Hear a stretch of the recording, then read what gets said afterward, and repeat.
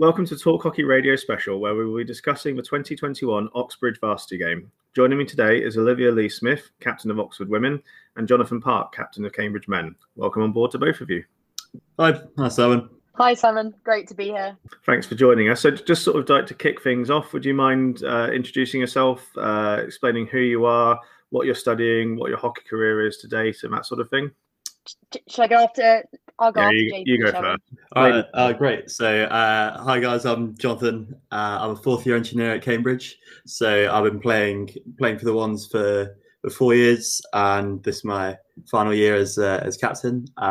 Started playing hockey when probably 9-10 years old, picking up a stick, at the side of the pitch with the parents playing, and then just kind of kick-started from there. But kind of grew up playing hockey. Where you live?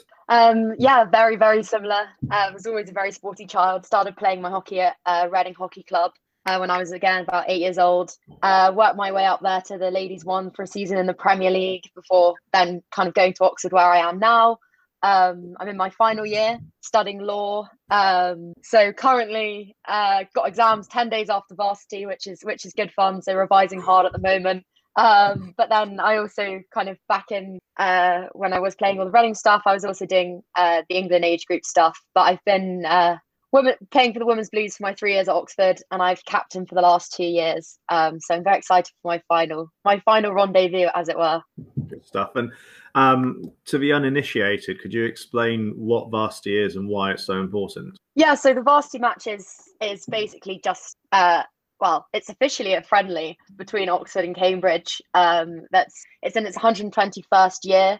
It's just between the two universities, played at Southgate, and it happens at the end of the season. It's fiercely competitive, as with all the varsity matches are in lots of different sports. So yeah, it's officially a friendly, but it's thought in very, very good spirits, and it's a great event to be part of, and definitely the kind of the pinnacle of anyone playing hockey at Oxford or Cambridge. And what does it mean to win it? I mean, I've been to a few varsities, both for the Blues squads and also lower down, and there is clear elation for the winning side. I mean, what does it mean to you guys when you are victorious and when you're in these matches? Yeah, it's pretty special because it's kind of like the culmination of the whole year of work. It's quite focused down to this one match, and you spend a lot of time kind of particularly focused, and then to come away with a win with your whole team there and your squad, and in normal years, fans and crowds and your family and friends, it's a pretty special moment. It's really it's really good. But on the other side, unfortunately, I have lost one, and that was bit more of a downer when you leave. But yeah, I would say exactly. I've experienced it. I've only played two. The first year was just pure elation. It was so fun. It was my first year. I scored. It was awesome. Like, the whole club was there. It was just kind of, it was, some people say it was perfect. And then going into this year, where we lost on shuffles after probably being the dominant team, it was so hard to take. Like, genuinely, like, we joke about it in the team now, but I probably didn't get over it until at least a few months ago when we started training for the new one.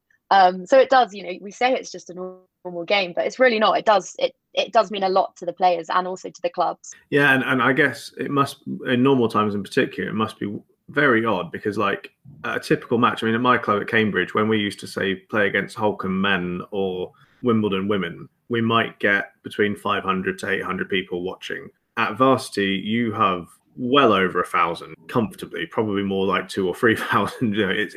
It's two people deep around the side of the pitch. The balcony is completely rammed full. You've got the staircases completely full. What's it like to go from playing normally in front of a man and his dog to play in front of 2,000 to 3,000 people? I think it's more in the kind of the preparation and the warm up that really starts to hit you, that all these people are here to watch you, and it can make the nerves start kind of building a little bit. But I think when you're actually playing it, you almost zone out of it, and you in breaks you hear the cheers and everything. But when you're kind of in the moment, you almost kind of forget about it. But when you do realize they're there, it's it kind of adds to the moment, definitely. Yeah, I remember there was you don't hear like many comments at all really from the sideline, because you're kind of used to the chat. It's a very like playing bucks and university hockey, you're used to the chat on the sidelines. But then when you hear one or two comments, it's then when it kind of breaks you out of that trance that you're actually playing in just a normal hockey game. You realise that there are loads of people here watching. So yeah, no, it's such a weird thing, but when you actually take a step back and look and say that, you know, there's 5,000 people watched that live stream, and actually at the time I was just, you know, thinking about where my next pass was or something like that. Yeah. Now, something that's unusual with Oxbridge is the naming of the teams. So you don't just have first, second, thirds, do you? Could you explain for the listeners what the team names you have and why, as much as possible? Yes, I think they differ between us. So Oxford, we have the first team of the Blues, men's and women's Blues. Second team, we have the women's are Radicals and the men's are the Occasionals. The third teams, we have the women are called the Mavericks, and the men's are called the Infrequents. And then we've just introduced a fourth team women's this year, and they're called the Renegades, and the men's are called the Sporadics. And the boys, the men's team actually make a nice acronym of boys spelled BOIS, which we've only just realised. Yeah, it's kind of similar on our front. The two first teams are both the Blues, and on the men's side, the twos are the Wanderers, the threes are the Squanderers, and our new fourth team is the Blunderers. And I absolutely have no idea why, but that's and then on the women's side of the club, we have the Nomads as the twos and the threes the Bedouins. Again, I actually have no idea why, but that's them. Cool. And so again, for people who aren't familiar with the way we do things in Britain, when you go to university, if you do sport, you can get colours, and you can get colours normally for two different things. One is for sporting achievement, and one is for sort of contribution. So, for example, if a first team captain, you'd get it maybe for your athletic achievement, traditionally speaking. Whereas maybe if you're in the third 11, but you're the club secretary or something like that, and you've spent loads of volunteer time, then you would also get colours for that. Could you explain how the Blues system works in Oxbridge? Because it's a little bit different from what I understand. And also the instead of getting a pin, you get something a little bit more extravagant. JP, you've been dealing with the Blues committee recently. Do you want to lead on this one? Yeah, so essentially through all sports in Cambridge, or most of them, there's a kind of a level of achievement set where they're trying to set a kind of a benchmark of, you know, a high level of achievement, and this is kind of generally rewarded with what we call a blue, hence the Blues teams on either side. And these, you know, across, you know, rowing to rugby to tennis to hockey, this is like an achievement that's given out, you know, throughout across all the sports, and it's pretty prestigious, and is rewarded with a Blues blazer, which is a light blue blazer on our side, a dark blue blazer at Oxford, and you get to wear that once you've completed your varsity match. And it's a pretty special garment. It has quite a lot of fond memories and quite a lot of sentimental value, I think. The same, would you say, Liv? Yeah, definitely. It's they say that there's three things that you want to get out of Oxford, and it's a blue, a first, and a spouse. So it's one of those things that's regarded quite highly. And yeah, you know, the things that come with it as well is a great fun. Kind of being able to put that blazer on is a pretty cool feeling, a pretty special one. Yeah, so it's definitely one of the big prestigious things, and something that's, you know, special to Oxford and Cambridge, which is pretty cool as well. Yeah, I think what makes it so nice is that you've gone through this whole process with your team and training and all that, and it's a bit of a sign of kind of a reward for all that really hard work and the time you've put in to kind of get to where you've got in your sport. Yeah, it really does seem to be a proper community and respect about it. Like, so for example, when we have the twos, threes, fours varsity events taking place at Cambridge, you'll get people like a chap called Sam Grimshaw, who's at my club, will turn up wearing his Blues blazer, and he's so passionate and supportive of the current group, and takes enormous pride just as much in the Blues squad winning as he would do with maybe the third or fourth team winning. There really does seem to be that long-term connection through the blazer, and it's more than just an item of clothing. It seems like it's a truly iconic sort of artifact that illustrates the culture of a club properly. And then you also have the Hawks Club as well, don't you? And the Osprey for women. I don't know what it is in Oxford.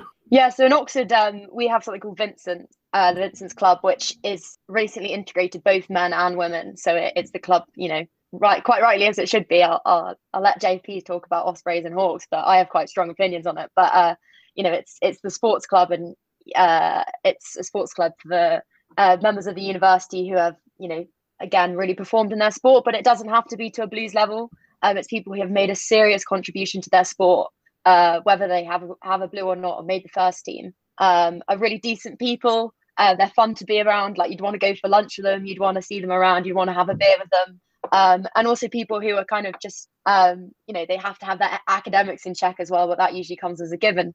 But it's that club as well, that space to kind of meet like-minded people and have a good time is something that's really special to Oxford. And actually the Vincent's membership, goes around the world. There's reciprocal clubs all around the world, which by virtue of being a Vinnie's member, you can get access to loads of clubs around the world. Like, we're reciprocal with places in Melbourne and Sydney and New York, and the Oxford Cambridge Club in London as well. Yeah, I'd say there's a pretty similar thing on the Cambridge side with Hawks and Ospreys for men and women respectively.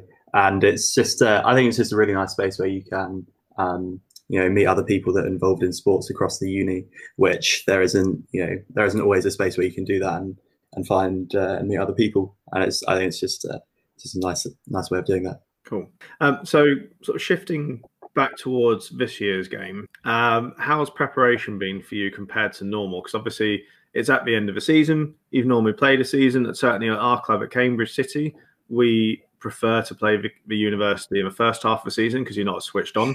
The second half, regardless of which team you're playing against, they are considerably more focused and probably a little bit more sober. What's preparation been like? Because all the normal stuff's just not been there at all this year. Yeah, I mean, it's been very, very different this year. I mean, we've more women's Blues have been affected by COVID than actual games that we've played as a squad. There was a point in time where 13 of us were either with the virus or isolating. So it's been really, really tough. And even back ages ago when the league was playing, Oxford University put a ban on any sport that was being played competitively. So we were allowed to train, but we weren't allowed to compete in the league. So we only played 2 games, whereas the league went on for 6 games. So we had that added ban of not being able to play then. Then obviously everything, just fell into place and was cancelled. But we've had a really, really good kind of last 5 weeks have been really unique and quite special, actually. And I even though I'll get some stick for saying this, but even though we've kind of been isolated and been apart from each other, like, just coming together for 5 weeks has really brought us actually closer together, even though we're socially distant. And kind of just knowing that this is 5 weeks, this is our season. In these 5 weeks, how are we going to make the most of it has been a really kind of unique and valuable experience. So that's kind of how we've positioned our headspace going into kind of the 5 weeks of preparation that we have for the match.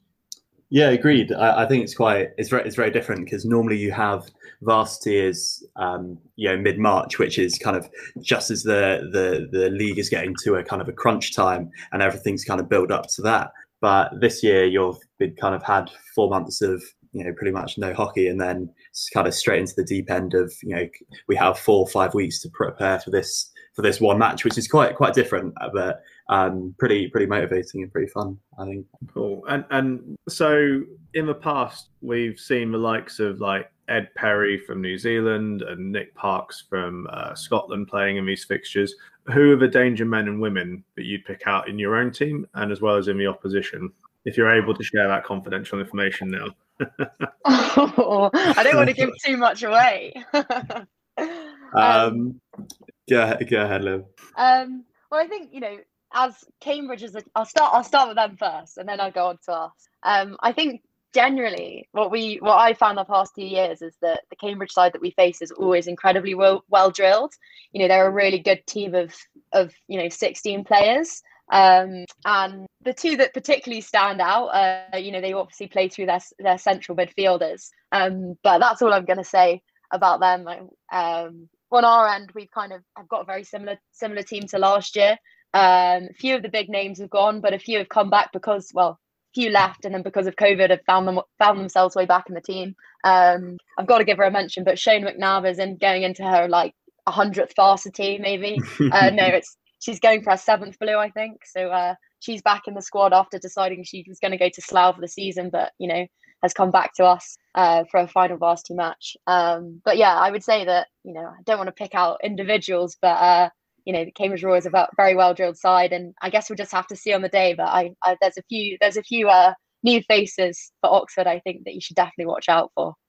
Yeah, I'd say we had a pretty strong performance last year, winning 5-0. I think we have a lot of danger men, and I wouldn't want to boost their egos up too much, but I think Seb up front has he really wants to show himself this year, and has done in previous years. But I think there's talent across the pitch. I think there's more of them could score than I'd want to tell them. But and then obviously on the Oxford side, we mainly focus on us. We don't worry too much about them. But we know that they got their danger men on the pitch somewhere. But got to find them from the donkeys. Fair enough. So where would you say, what's the key thing that will result in you winning or losing in this match? We spoke about this in training the other day, and we were kind of talking to the freshers about the experience, and it does come down to such fine margins. I mean, obviously not for the boys last year, but it really does come down to fine margins, and that's what we find in the game. Like last year, we had several chances where we thought, if we'd have put that short corner in, we would put the game to bed. There was the final Cambridge goal last year was just because really unfortunate error from us, and it does just come down to those really little things during the game. And I just don't think you can. It's sport at the end of the day, and it will either go one way or another. But we can do things to kind of push things into our favour, and it's a matter of just what we've said to the girls is just enjoy it. Like, it's a really good experience, and if people can, if people are out there playing hockey and not tense, then quite a lot of the time luck will push into our side. And it's also a matter of fact of just at the end of the game, whatever the score, putting our hand on, be like, this is sport, and we've. Things will go away, things won't. But it's a matter of kind of making sure the percentage is 51% Oxford, 49% Cambridge. Yeah, I do agree. It does come down to fine margins. I think, especially in previous years, you've found that there have been some extremely tight games on both sides. Can easily go either way. But I think something that can really help is especially like the mentally going into it, how it's been approached, being obviously confident and trying to treat it as much as it is a special match, trying to treat it as ordinary as possible, and keeping you play how you play, and being confident going in. And I think that helps. At the moment, we have a good balance of a lot of experienced heads and a lot of new guys, and that will really help kind of help temper the new guys and make sure they settle in easy. Cool. Now, one of the I guess kind of a nature of a beast of Oxbridge is you do have from time to time people who cross the divide and come from the other place. What's it like when you have that happen? I don't know if it's happened in your times playing. I haven't had it, but we've had someone a couple of years back who played for Oxford in his undergrad and then played for us for his PhD, and I think he enjoyed it more for us, but maybe he was just saying it. But, yeah, well, we had Harriet. Who was the first woman to get a blue at Oxford and at Cambridge. She never won a varsity at Cambridge, but then she came to Oxford and won. So it's on both ends. But she was a very experienced player, so it was very, very easy to integrate her into the squad. And actually, it was quite a laugh. We had quite a laugh with kind of the rivalry, and it's not like at the end of the day, it's there's no animosity there. Realistically, like, we'd all be really good friends if we went to the same university. So kind of when she was integrated into the Oxford life and stopped talking about her Cambridge friends and actually was integrated into us, it was fantastic. Cool. Now, something I thought might be useful for listeners. And I haven't got too many notes here, so I'll need your help. But would be kind of like a jargon buster. So, for example, what does GDBO mean? GDBO means goddamn bully Oxford, and it's a bit of a slogan or a saying at Cambridge around varsities and about the other place. And are there any other sort of slang terms, catchphrases, whatever that we can broadcast that you can explain? Our equivalent is shoe the tabs. I genuinely could not tell you why. I feel like I should know, but I don't. Shoe the tabs. What are the other ones that we have?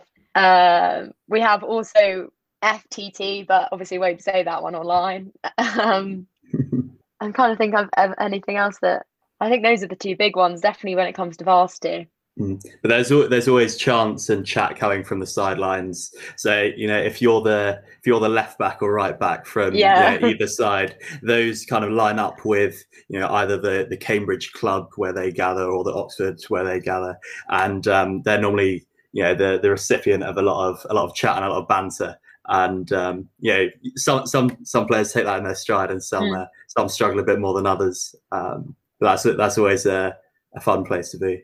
Yeah, that actually leads on quite nicely to sort of the last normal question I had. So it's a funny thing, but so for listeners abroad, in the UK, if you go to university and play hockey, normally you'll play on a Wednesday in Bucks against other universities. And then generally speaking, unless you're really up in the National League level and your university club isn't, then you'll play for university as well on the weekend, on a Saturday.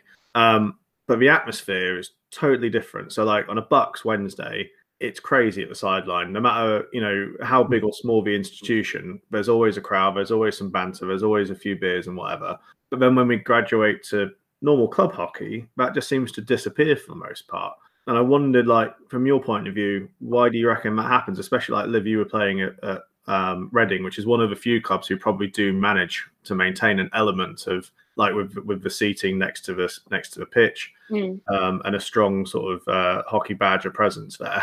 Why do you think that happened, and why do you think it disappears? I think it's probably just inherent in the student lifestyle, like the student athlete lifestyle. It's very rare that Bucks matches are normally played in the middle of the afternoon at 2:00, and it's really hard to replicate that on a club level. When on a Wednesday you're like, we've got to push back at 2:00. Afterwards it's we've got another game to watch after that. We'll bring the beers for after that, and then we'll all go out together in the evening. So I think it's really hard to replicate that kind of, it's just part of the student lifestyle. It's really hard to replicate that on a club level when people are coming from loads of different, jobs and different backgrounds, different ages. So it's really hard to kind of replicate that kind of lifestyle aspect of it.